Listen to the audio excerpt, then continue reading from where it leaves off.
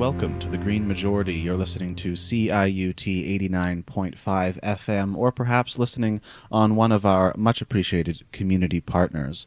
I am here with Stefan Hostetter. My name is David Hostetter. How you doing? Stefan Hostetter has been, as many of our continuing listeners will know, been conducting with MA Ma a series called Planning to Win, where you look at, instead of things to attack as an environmentalist, things to support and think about in terms of a positive solution.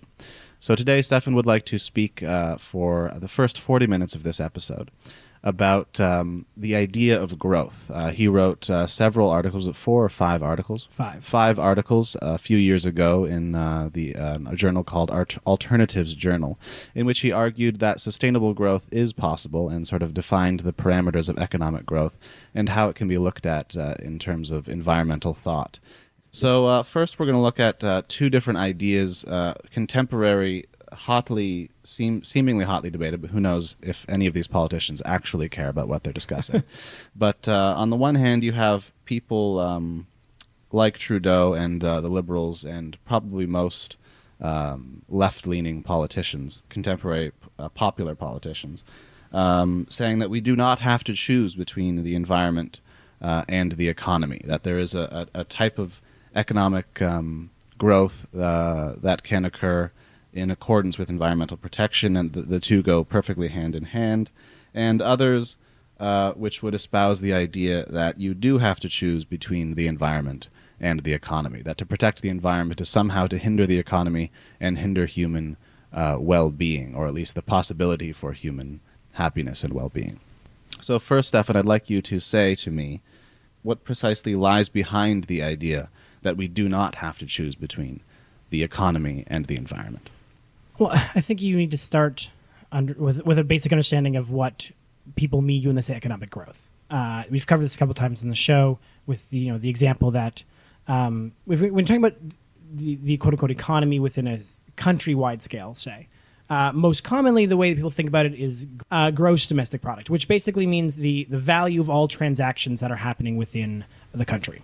Mm-hmm. And again, we've highlighted the show a couple times that if a pipeline bursts and the government spends $200 million to clean it up, that actually adds to GDP. So GDP is sort of an imperfect way of understanding the connection between growth and happiness.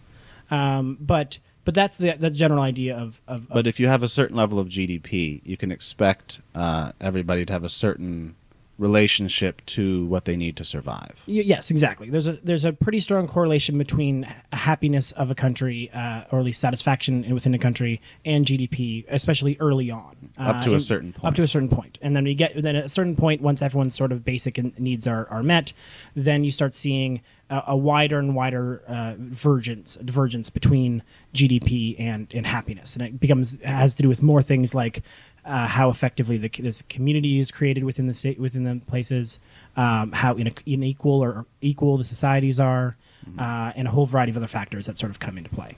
Mm-hmm. And if you have extremely wealthy people in a society, those wealthy people are not necessarily better off in terms of individual satisfaction. Right. Yeah. Exactly. There's a number of studies that actually show that the more equal society is, everyone is happier. Mm-hmm. Even the rich. Even the rich. Yeah. And so that's so with that sort of piece of understanding of growth and economic growth, you can understand how you would be able to make a case for that environment. Environment does not necessarily have to be. There's ways to make regulation work and not work, but regulation itself does not inherently limit happiness. Now, regulation has been proven, of course, to show it might decrease or slow growth, and so that brings into that debate. But more often, regulation is actually designed to ensure that some people's regular human happiness is actually not negatively affected by that growth. Mm-hmm. If you let in a perfectly unregulated world, you would probably almost certainly see a variety of tramplings of people's individual rights and freedoms by larger businesses in the name of growth, in the name of economic activity. And so often regulations are actually put in place as a way to sort of protect human happiness almost from growth in a way. You mean from intense growth in certain areas or concentrated growth? Well, a lot of regulation it comes from a place of trying to force different externalities that companies might be exploiting as a way to bring those sort of into the system, or at least as a way to limit their ability to exploit these externalities. So, an example of this would be, when, say, someone brings in a regulation that requires, particular noxious fumes not to be sort of pumped into the atmosphere.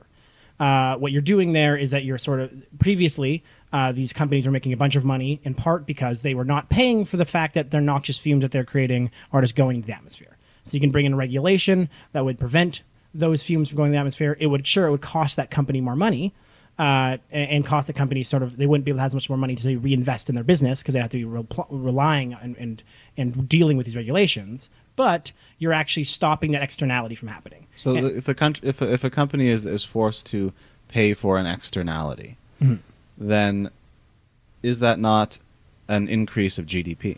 Well, so there's two things here. Often the way they pay for the externality isn't just paying. So it's not like most regulation requires you to do a number of things that would prevent these types of externalities rather than just pricing it. So like an externality is like, I'm a coal producer. Yeah. And my coal is producing a lot of pollution. And because and that, I don't know, chaos producing aspect of my business is disappearing into the environment and costing us in other ways down the line. Yes, exactly. And I'm profiting now off of that which I'm ignoring currently. Yeah, exactly. If you look at what currently is going on in China, there's a huge number of coal plants that are causing a whole bunch of public health. Well, even looking here in Toronto, when the Ontario Liberals got rid of coal-fired power plants, we had dramatically fewer smog days in Toronto. So us experiencing smog is us paying for the externality that the coal producer is profiting off of. Exactly. Yes. And so there are a variety of ways that you can get to that to get that externality not to exist. You can either force the companies to sort of deal with those things through regulation, which costs the company money, or you could actually have them pay directly what you believe the price would be, and that sort of brings it into the system. So that's sort of what the thing about carbon so often is that regulating carbon would be actually quite difficult. Putting a price on carbon is a little more simple. Because regulating carbon would be sort of being like, okay, you must not produce X more than this carbon, and then they would have to send inspectors to go see it, and then they would have to sort of inspect how much carbon you're doing, X, Y, Z. Whereas putting a price on carbon would creates a market for that carbon. Is not your current line of thought more in line with we do have to choose between the environment and the economy? Why? Because you're talking about how environmental regulation slows down the potential economic activity of those actors who are exploiting externalities. So that would depend on on a variety of things. Regulation, the question of whether or not extra regulations that exist ultimately benefit the entire country is very different. If you are a company that's making billions of dollars, and and we expect you to do enough things to protect clean water in the area that you'll be okay, that the people could still drink the water in the area, and that hurts that particular company. The number of other factors that would be more expensive to deal with later on is huge. That is literally the problem with smog days. But without the regulation on keeping coal-fired power plants from all of the different sort of things that they were releasing to create smog days, the Ontario economy was spending a bunch of money helping people deal with the health impacts. And so ultimately it was costing the Ontario government more money than it would be to just make them stop doing that, basically. Mm-hmm. And so sure, like, do regulations in some context negatively affect certain industries? Perhaps. But the other thing about this to remember is that as long as the regulations are universally applied to all companies, then you're all still playing on the same field. Mm-hmm. And therefore, the bigger difficulty there is when something like coal has better and less negative impact other things like hydropower or solar power or wind power that don't have the same externalities that coal does. Then yes, regulating coal hurts it in relation to these other ideas, but that shouldn't prevent us from actually taking action. and by allowing coal to continue to monopolize the existence by creating these externalities does not that actually hurts these other types of businesses that could exist that would not have the same causes. And so you're sort of letting the first person there determine how things should be instead of trying to create an equal playing field for everyone. We're simply making those industries which harm the environment less more competitive. Well, exactly. Yes. Through regulation. Yes, or by pricing carbon, which is really the big push for pricing carbon, is that it would allow the market to actually deal with it rather than having the government. Because again, we've seen government regulation has a whole set of number of other difficulties that exist. Especially in the States right now, how often are the companies themselves are regulating themselves, and because regulation is so expensive for the government to run, that you end up just having them self-report, which ultimately often doesn't actually even do the job. What do you mean self-report? Self-report. Oh, self-report. Yeah. And so that is a way that's costing that is a way to make it cheaper for the government, but less effective for everybody else. And so that's part of the thing here is that within this concept of it's a difficult way to parse through, but within the concept of growth, you get sort of this. There's two sort of pieces of it. One side of it is resources, and one side of it is technology. And so in resources, it's basically just how much easier it becomes to extract and get resources from the earth. So if it's cheap, if you find cheaper ways to drill for oil, or better ways to cut more lumber down, or more any efficient ways to produce electricity. Yeah, well, depending on that, because this is really consumptive resources. In that sort of the sun has a slightly different impact in this context. This is like physical resources. How is the sun not a physical resource? Well, because it's not. It's a non. That would be a non-consumptive resource. Resource in this context. So you're taking hydropower as a non-consumptive resource. Wind power is a non-consumptive resource. In many ways, yes. There's they have other environmental impacts, but when you're talking about sort of resources within this particular context, you're really talking about physical things. How much easier is it to get this physical building block that you use to do other stuff? Whereas technology has to do with how you are able to actually use your resources you have more effectively. And so that is sort of, in my mind, where you'd get, you already have the power of the sun, and so we are now looking at how we can use the sun more effectively. And each increase in technology is about that. And so you're able to create growth on either side of these. And I think environmentalists really often end up seeing and understanding growth as consumptive, because for a majority of human history, that it has been. It has been incredibly consumptive. And a majority of the growth improvements are still understood and experienced through consumption. However, as you sort of get further along, there becomes a decoupling between how much physical throughput a system, an economic system requires, and how much sort of the actual growth of an economic system exists. And the choosing between the question of whether or not we have to, as a society, choose between the environment and the economy. How to what extent is that reducible to the question of whether or not we can, how much we can decouple economic growth from environmental degradation? Well, I think it has a more specifically to do with how much we can decouple economic growth from physical resources. Well, what's the difference between physical resources and the environment? Well, exactly. So I just think that's sort of more in the conservative mindset. It has more to do with physical good than the environment degradation. But yes, sorry, you are right. The way that I would sort of frame it would be that you're looking at, especially sort of the way that a lot of people sort of understand growth is that if I have one car this year and I can afford a second car next year, then I've grown. That I can people sort of see growth as stuff based. And I have more options to me in my immediate physical space.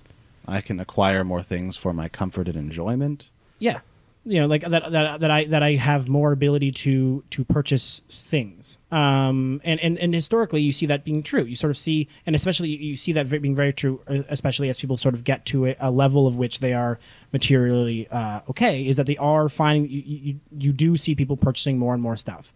And then the question is, once they hit a certain percentage, what they do with their money afterwards, what they do with their increased time or money afterwards, which ends up being the sort of question on the two sides. But especially, I think for people like Trump, he certainly sees physical things as the main understanding. Like the more steel we can produce, the more stuff we can pull out of the ground, the more physical stuff we can get is the key here. Like physical growth, really, I think if there's a way to understand his understanding of the world, is that physical growth of things and stuff and buildings is what matters, and that sort of this more aloof concept of technological growth or of moving sort of beyond that concept sort of does not really land in the same way. Or spiritual growth. Well, spiritual growth sort of, I think, exists in some ways outside of almost his entire. Well, I mean, if you have a group of people, instead of going out and buying things, sits around and meditates and grows and becomes a person who's capable of deriving satisfaction in their lives through fewer objects that they're actually consuming and destroying and so forth, then how is that not an increase in economic efficiency? Well, because that is not how the economic system understands economic efficiency. Or environmental efficiency. I think what you're getting at a little bit is sort of where when people come at the sort of idea of what a more steady state system might be, or more of or even the degrowth movement. It has a lot to do with the concept of really removing the concept of physical and economic goods from well-being. It seems like we're talking about objects. Well, objects or more like other goods. So an example would be, as Netflix expanded, they expanded. They gained millions and millions of people. They're now one of the more. I think they just surpassed Disney in value. So they are seeing huge economic growth for their company. And people are experiencing more and more content that they've created. Yeah. However, during their expansion, there's been a decrease of physical throughput. There's been a decrease of the actual stuff that. So we're not purchasing. buying videotapes. Exactly. We're not going and renting videotapes or buying videotapes. Those are physical contexts which we're no longer navigating. Exactly. Yes. And yet the economy has grown. Exactly. From the decrease of even through the decrease of physical objects. Exactly. Yes, and they've been replaced by energy, really, and so you've seen an increase in demand on energy to make up for that. But I think when you think about a sort of sustainable future, a big part of the sustainable future is the existence of renewable energy to an extent in which increase of energy usage is not necessarily is as decoupled from harmful impacts on the environment as possible. So now what's interesting is that you still get at some point stuck with, even in a world of 100% renewable energy, you still have to keep producing the batteries in the solar panels and stuff like that. And so you get to a point in which, even at this current state of technology, there's a level of which energy production still will always have some resource requirements. Yeah, unless we have a perpetual motion machine. Right. To grow as a society, or to continue even acting as a society that is still producing physical babies. We will still need to increase our resources by some marginal amount, our consumption of resources by some marginal amount. Or at least, yes. There'll have to be some consumption of resources, yes. Now, whether or not those resources could be created in a way in which that was fully recyclable and fully back into a closed-loop system, I think gets to the idea of sort of when environmentalists talk about what clean growth could look like, or what growth towards a decarbonized society looks like, that's when we get actually into some of these pieces. So you said back into a closed loop system. Yes. Okay. So how are we doing for time? I think we should go to a break and we'll come back and jump on a closed loop system. On the closed loop. Yeah. All right.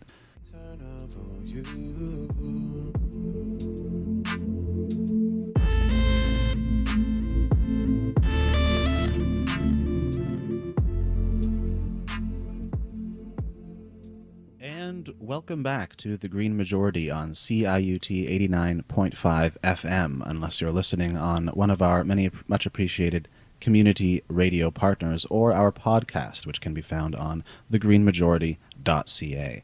I am David Hostetter with Stefan Hostetter in studio, still discussing the idea of sustainable growth. The discussion is a little bit convoluted and chaotic and difficult to have because we're both small-brained apes. But we mentioned before the last music break the idea of a closed loop and how that a closed loop system and how that can relate to economic growth within a sustainable framework. So why don't you define for me, Stefan, what is a closed loop?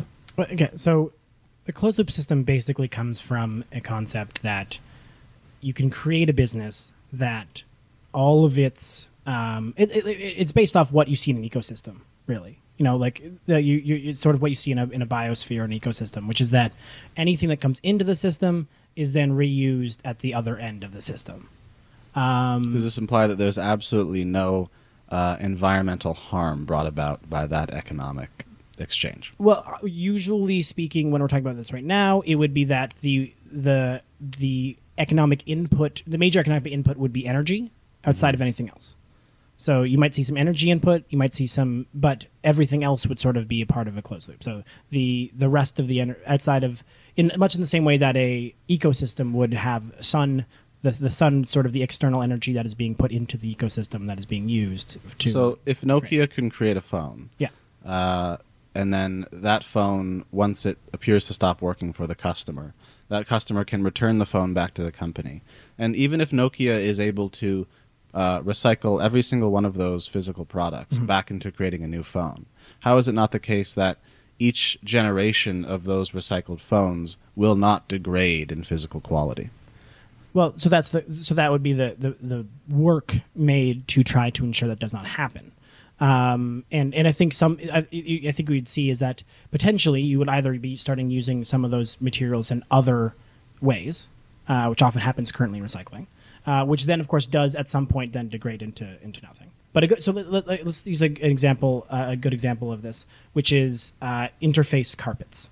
Mm-hmm. So interface carpeting is a thing I've talked on the show before, but basically it was a very large carpeting company, and its owner Ray Anderson, early in the 90s, I believe, had some conversation with environmentalists, and then basically is like, okay, I'm going to try to make this company sustainable. I'm going to try to prove that this company can be sustainable, and that you can have a growing company which does not produce disproportionate environmental harm? Yes. Well, his real goal was actually to make it fully closed loop. That was sort of the ultimate goal. Now, it's nowhere near that even to this day. But sort of the ways you started going about it were interesting.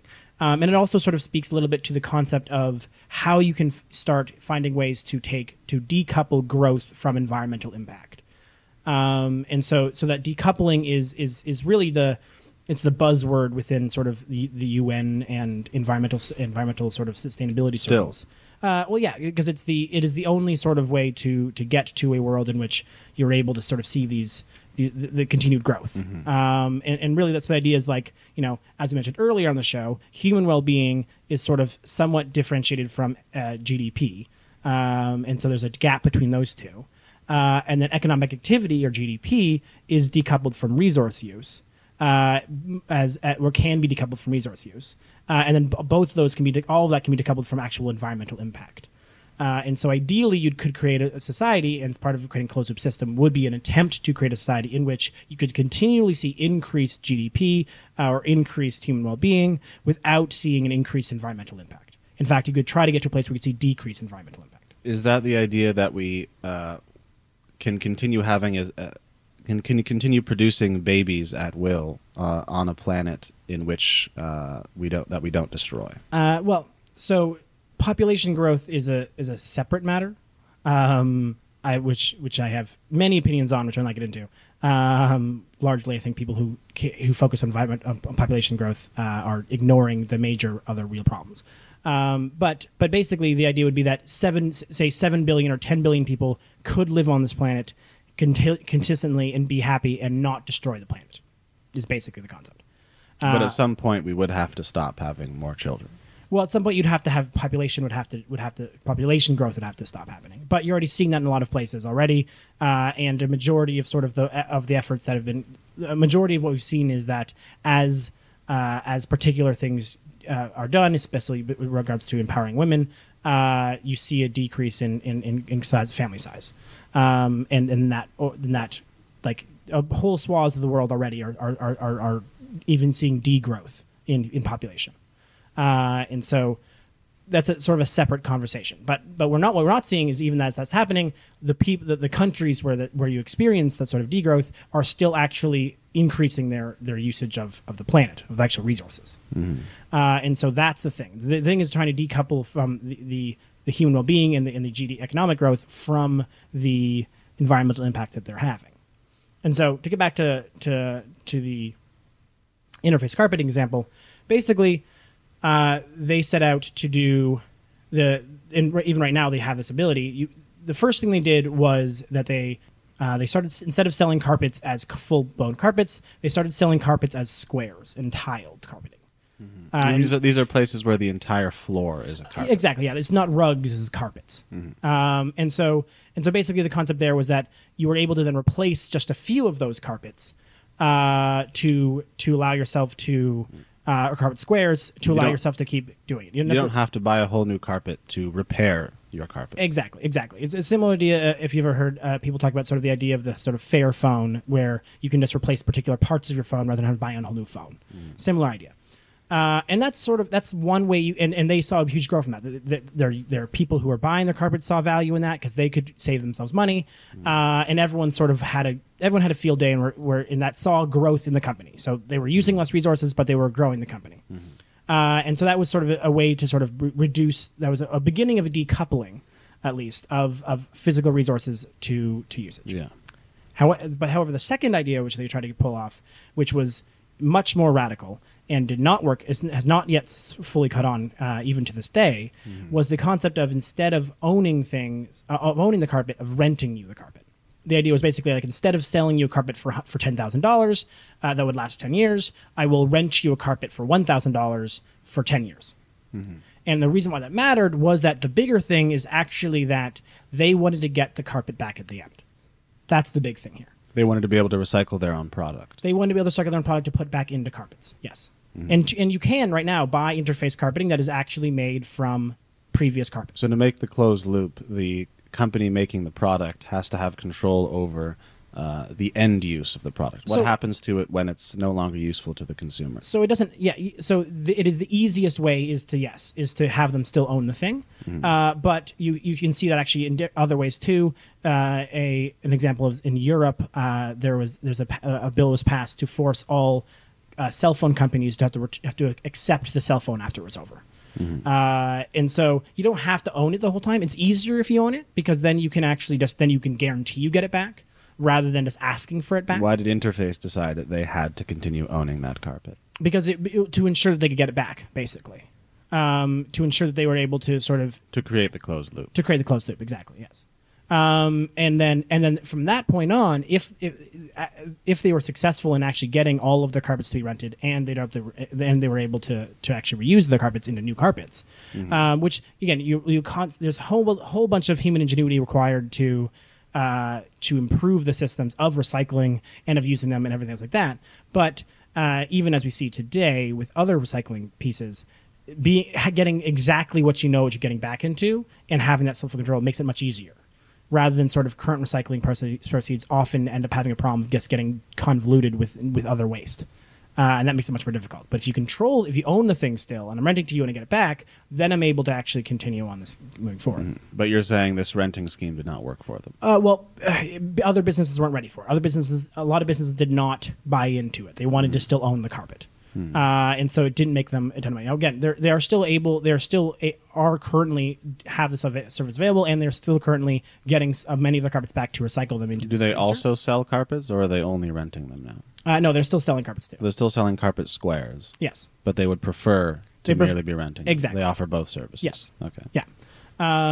At least the last time I checked, they may have discontinued this, but I don't think so, because they definitely still have a process where you can certainly go out there and buy newly reused carpets, or carpets that were mulched up and built into carpets again.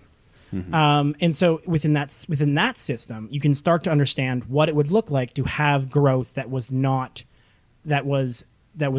resource based. You'd be able to start pulling in particular pieces of. But it's still energy based. It's still energy based, yes. And so there will always be a problem with regards to how you get to the energy. Now, but that's still if the closer and closer you mimic an ecosystem of the planet, you can get closer and closer potentially to getting through around that. Mm-hmm. But yes, at this current moment, there still remains that distinct problem. Mm-hmm. And I think so. That is an example of how economic growth could exist within a system that was not sort of increasing resources. Mm-hmm. But of course, that's sort of one example of a house on a hill kind of thing. It's sort of hard for people to sort of imagine how their particular individual life would experience these types of benefits. Whose particular individual life? The sort of populist message that the environment can't be reconciled. People aren't experiencing that through the idea of whether or not they can rent a carpet. They're experiencing that from a standpoint of like, can I get to work on time? What do you mean? Can I get to work on time?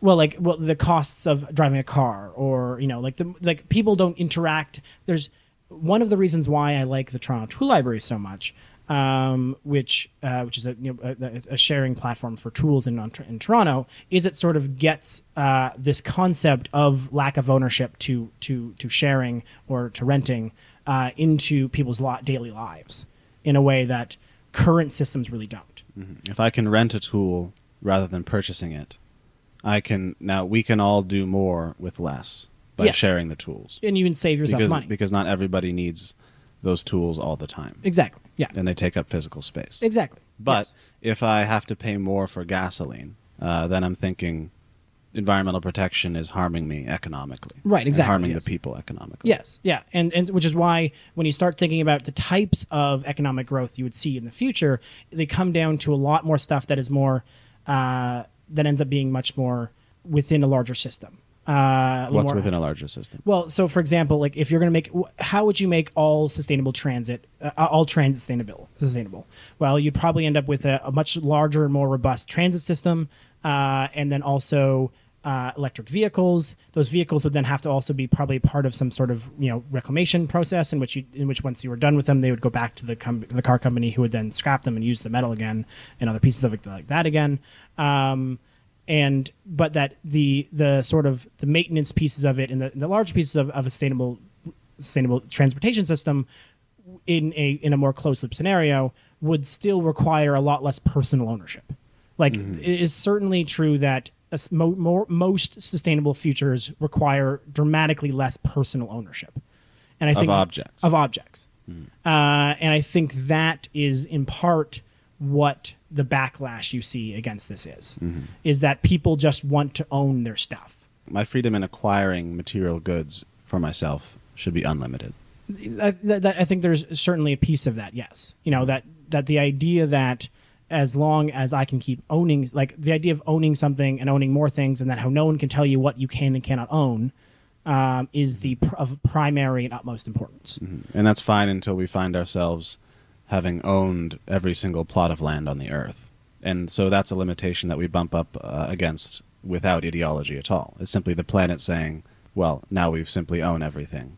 Yeah. And there's nothing else to own. Well, exactly. Yeah, exactly. And then you start building, and then you start building upwards as a way to decrease the need for that, or you start. But yeah, economic activity is taking over so much of the land right now that the way that the sort of personal ownership piece is something that I think has to be done away with a little bit. And I think what's interesting about it is that I don't think people understand how much we're already experiencing that, and how much people are already accepting vast swaths of ways that personal ownership is being decreased already in society. They just they don't see it as that, and so don't see it as an attack. You mean in terms of intellectual property on the internet? Well, things like, yes, for sure, but then things like, you don't. How many people own the music that they listen to anymore? How many people own the movies that they watch anymore? Like we're increasing. They have access to those things when they want them. Well, exactly, it's access over ownership. And I think, and even with something like, even when you see some of the things that are like Uber, which I do not consider part of the sharing economy, even that is basically the idea of access to transportation instead of ownership of a car.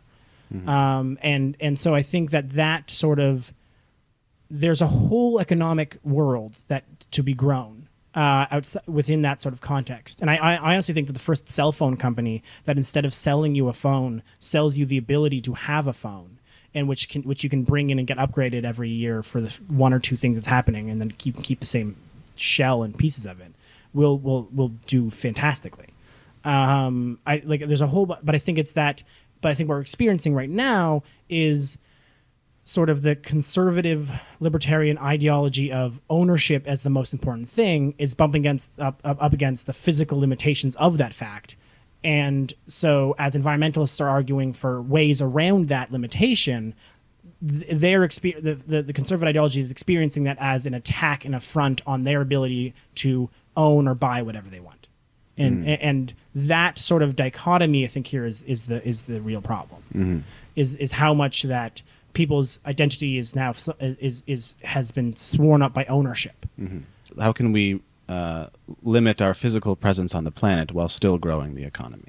Right. Can we stop expanding into non-human nature while still expanding human well-being and economic growth? Yes. Then that's the real question. You're saying most environmentalists say no. I would say that the way that people understand growth for the last 200, 300 years, if that understanding continues for another 50 years and we see the same level of growth, it will immediately prove the answer is no. However, I think that if we can quickly transition the understanding and the importance of the ways we see growth happening in our society, then you can get there by choosing to value things that are not objects. By finding ways to reduce physical throughput while maintaining well-being. Whether or not ultimately you end up in a steady state economy or a degrowth economy or something, the pieces of that require so many other pieces. If it's a question of can we survive on the planet, it doesn't matter whether ultimately sustainable growth is an oxymoron or not. Right. If the idea can get us there, then the idea gets us there. Well, or that no matter what you believe, the action we have to take in the next 30, 40 years is the same. Which is a decoupling, is what you're saying. Exactly, yes. Which is a decoupling of economic activity from physical and economic environmental impact.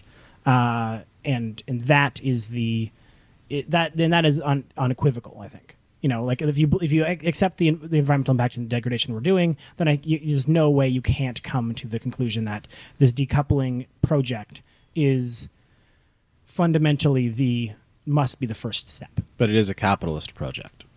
You could argue that the other option is that you advocate for a communist takeover or any sort of a large takeover of the entire economic system in the world and then make these transitions. I just don't think we have the time. We have 30, 40 years to really change the entire world. If we spend our 30, 40 years creating the system which then could change the entire world, I think we're out of time. I think we have to do everything we can immediately right now with what we got. And that's what we got. I think you could work maybe simultaneously both towards these goals. And I do think that the version of the future in which a lot of this sort of rent, not own experience exists is much, much closer to the concept that people want in the first place, towards the sort of more, a more equitable society. But it's not going to get us there. We have to take the process of decoupling very seriously. Or else we're not going to get there. And you're suggesting it has to immediately be approached in a capitalist way. Well, we just are currently in a capitalist system.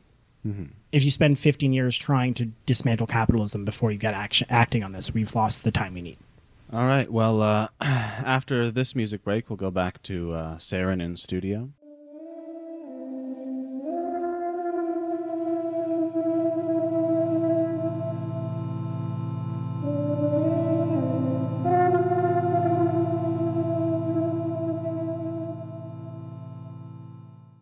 Welcome back. You're listening to The Green Majority here on CIUT 89.5 FM. I am your host, as David was just saying there, from the voice of a pre-record.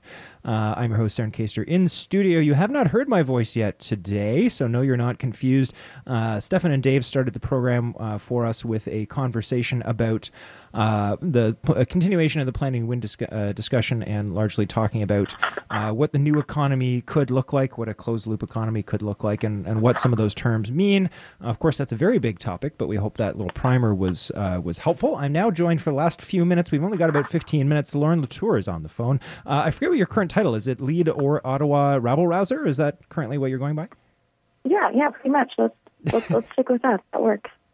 So we've just got about 15 minutes, and I know that we just wanted to kind of rifle through some stuff. There's, if you don't mind if I go first, I'm just going to rattle off a couple of things. There's stories that are going to be posted on the website that we're not going to dig into at all today, really.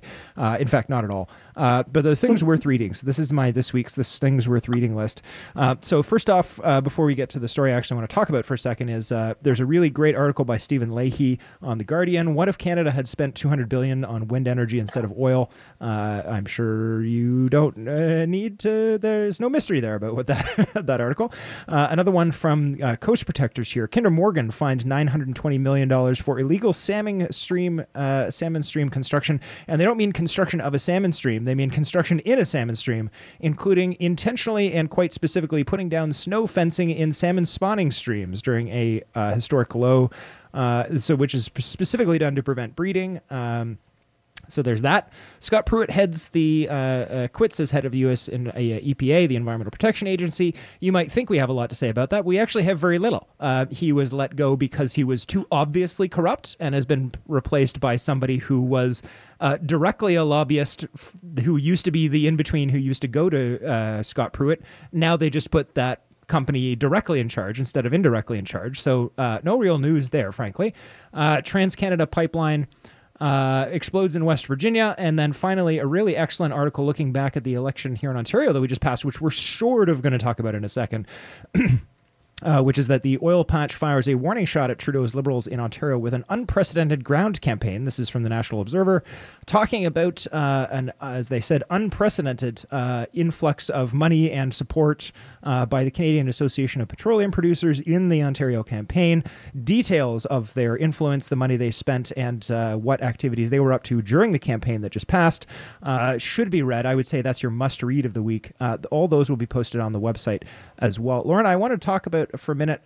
My story that I want to talk about for a minute is just regarding sort of the current list of damage by Premier Ford in Ontario, and we're going to chat a little bit, perhaps just for a minute, about what this might foretell. But I would like to offer you a chance to do your news item quickly first, and then you can actually be the first one to do your topic. So we'll talk about that one, my story last, if you want to go with yours.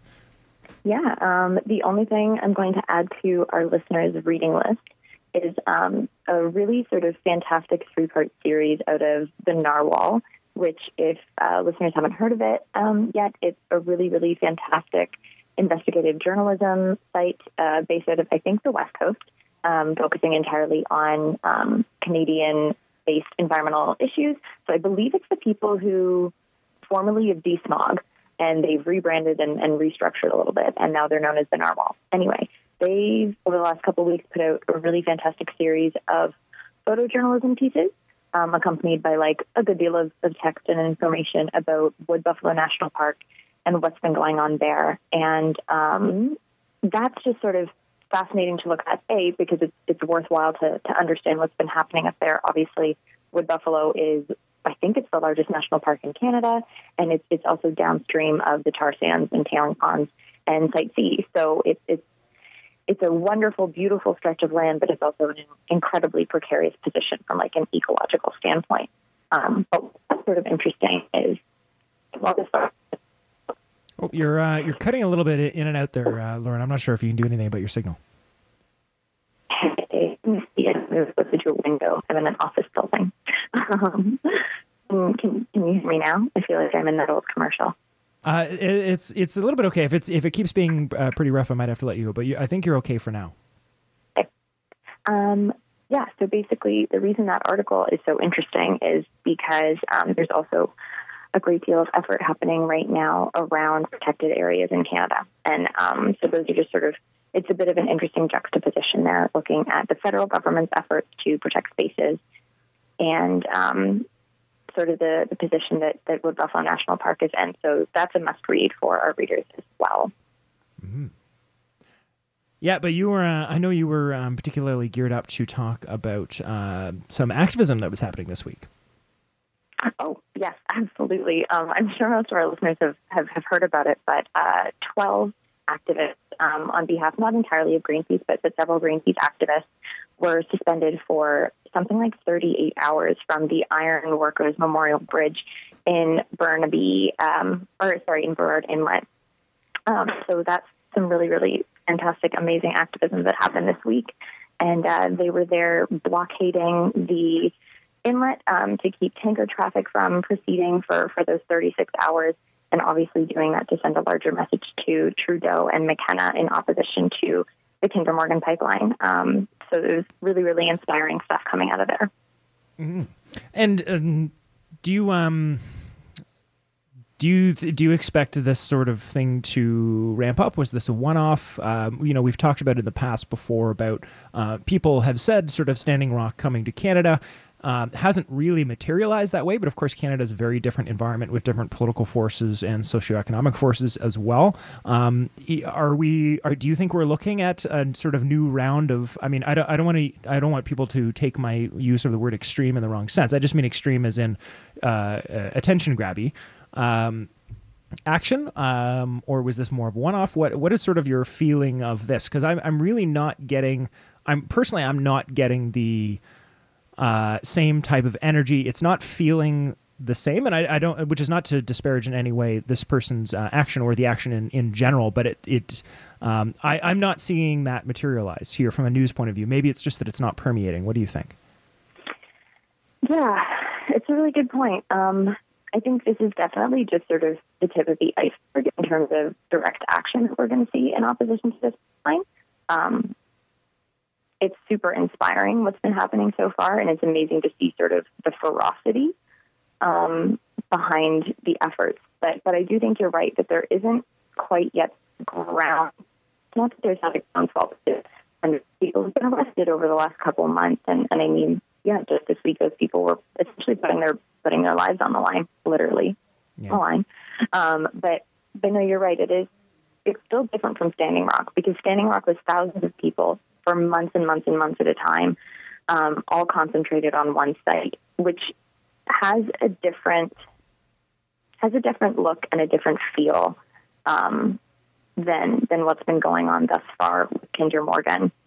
And I think a lot of that is because Trudeau has managed to convince so many Canadians that the only way forward for this nation is through tar sands exploitation and through like increasing that infrastructure. And that doesn't mean that there aren't a hell of a lot of people who are like vehemently opposed to it, and there aren't a lot of people who are sort of passive supporters of, or sort of like passively condemning of the pipeline. But there isn't quite that same, sweeping narrative that accompanied Standing Rock a few years ago. Yeah, and it's this sort of 24-hour headline that because something physical happened, but because something physical happened, it also makes its way out of the news headlines very quickly. But on the flip side of that, or maybe not on the flip side, but for contrast, we're also not saying, like, we're still also leaving it to the National Observer as opposed to any of the I want to say more mainstream. That may not be the best way to say that, but I think people know what I mean. News sources, more corporate, more established, maybe is a better way to say that. News sources also aren't talking about the amount of money that sort of the oil producers pump into it either. So it's not even a case of, often it's, well, we're hearing, we talked a couple of weeks ago about when during Standing Rock, they were putting all these oil people on the airs to go out and disparage the protesters and whatnot. And there was very much sort of a buy-in from the media on one side of that issue. Whereas here in Canada, we're seeing something very different, which is just sort of, it almost feels like, that Canadian politeness, which can be a bad thing at times, where it's like, well, that's controversial. I don't want to talk about that. I wouldn't want to upset anyone. And it's almost like the media has this like professional Canadian politeness around not talking about anything having to do with climate change or oil sands in any way relevant to the importance that it has. And I don't know that I have a theory about that, and I don't know that any of us could, but it just seems to be interesting. It seems to be a very different dynamic of how it's being discussed between Canada and the U.S., whereas the U.S., it's sort of, there is buy-in from the media on on one side of the issue as sort of defending the establishment, whereas the Canadian media seems, generally speaking, to be more akin to just sort of ignoring the whole thing. Is that too far off how you feel about it? No, I honestly think you're right, because it goes back, and I know we were probably talking about this a while ago now, but yeah, whenever the sort of the Kinder Morgan quote unquote debate was had on mainstream television, on CBC, for instance, climate change was almost never referenced directly as a reason that folks were in opposition to the project. It was always talking about spills and cutting through Indigenous territory, and those are obviously like, yes, those are the two primary reasons that people are opposed to it. But the larger climate change conversation is largely missing from the Kinder Morgan debate, and still is. And there's still this bizarre misconception that we can continue to develop the tar sands the way that we are, and like we'll be fine because it makes us money. And yeah. One, and because the media isn't pushing the conversation out there, it allows sort of people to sort of like silo facts in their mind, right? So if someone says, well, these pipelines are dangerous because climate change, the reaction there is often, well, even if I believe that problem, it's a very far away seeming problem, whereas XYZ issue that I want addressed is affecting me now. And if you try and talk about it in terms of spills, was like, well, I never hear about spills. So if that's your concern with it, you're really being dramatic, because like a spill happens once in a while, and they don't understand like the severity of a single spill. They don't understand because we don't report on how often those spills happen. And it's also climate change. But there's this sort of weird ability to sort of split the difference, if you will, if you're talking about one or the other, and sort of keep them separated. Whereas if people, when from our point of view, we're dealing with this sort of list of problems with something, and you're like, okay, well, you have a bad counter argument for 2 of the 5 things. They're both bad arguments, and there's these 3 other things, and at the end of the day, you have to group them all up anyway. But that's sort of the problem with sort of how the media has been doing it, is by cutting it up into pieces, it makes it a lot easier for people to dissuade. I mean, as you were pointing out, you sort of alluded to, there was nearly an hour. Someone might have heard what I just said and say, well, there was like nearly an hour debate about the oil sands on the CBC a few months ago, and it's like, yeah, and it wasn't that interesting during that hour conversation. They talked a lot about pipelines, and they talked a lot about spills, and I have some issues with what some of the facts that were presented and the way they were presented. But I think the word climate change was said like twice on the entire hour. And that's sort of what we're talking about, because that's the entire point. It's not like a side point that people leave out. It's the point. Exactly. Well, and I think while you were speaking there, I was just sort of, I think so much of it is even if people did know that spills happen every day, hundreds of spills happen a year, it's just given the sheer magnitude of the land that we live on, like the size and the fact that the bulk of us are concentrated in this tiny little corner way down south, or we're thousands and thousands of kilometers away from these damages, and climate change is still at this point a distant, far off concept for many of us. It's hard to sort of feel the immediacy of that unless you are intentionally paying attention to it and reading the stories and looking at the pictures and listening to the live feeds. Yeah. Now we've only got 2 minutes here, Lawrence. And I promised a quick rundown. We weren't gonna spend a second week in a row complaining about Doug Ford for the whole show. So I promised this would be a complaint free. We're just sort of listing the damage here. So with my last minute, I'm just going to list some of the things that have come through since Ford was actually. I forget what the word. I'm blanking on the word there, but is officially and formally the premier. So canceling cap and trade. We talked about that. Pulling out of the. There's an interesting article on CBC about pulling out of the climate framework. If you want to read more about that, I will list all these on the website if you want to read more about them. PC's dismissed Ontario's chief scientist, which is also fun. Fires privatization czar, chief investment officer, as well. Ending cooperation with Ottawa on resettlement of asylum seekers. Nearly ending a huge section of Ontario's economy by wiping out all the green energy incentives, of which we've spent a number of years building up industry. Doug Fort's halt production of additional anti-vaping rules, cancels guide on new police guidelines that took years to put in place to protect citizens from bias. So that's only the damage so far. That's the damage report. We are out of time. I'm sorry. Thank you for joining me, Lauren, and thank you so much for Dave and Stefan for producing our pre-record. We are out of time for the Green Majority, but we'll hope you join us next week. Check out the website for all the links, shows, and to if you missed anything, you can go back and listen to it there at greenmajority.ca. But other than that, have a good green week. Thanks for everyone for listening, and take care.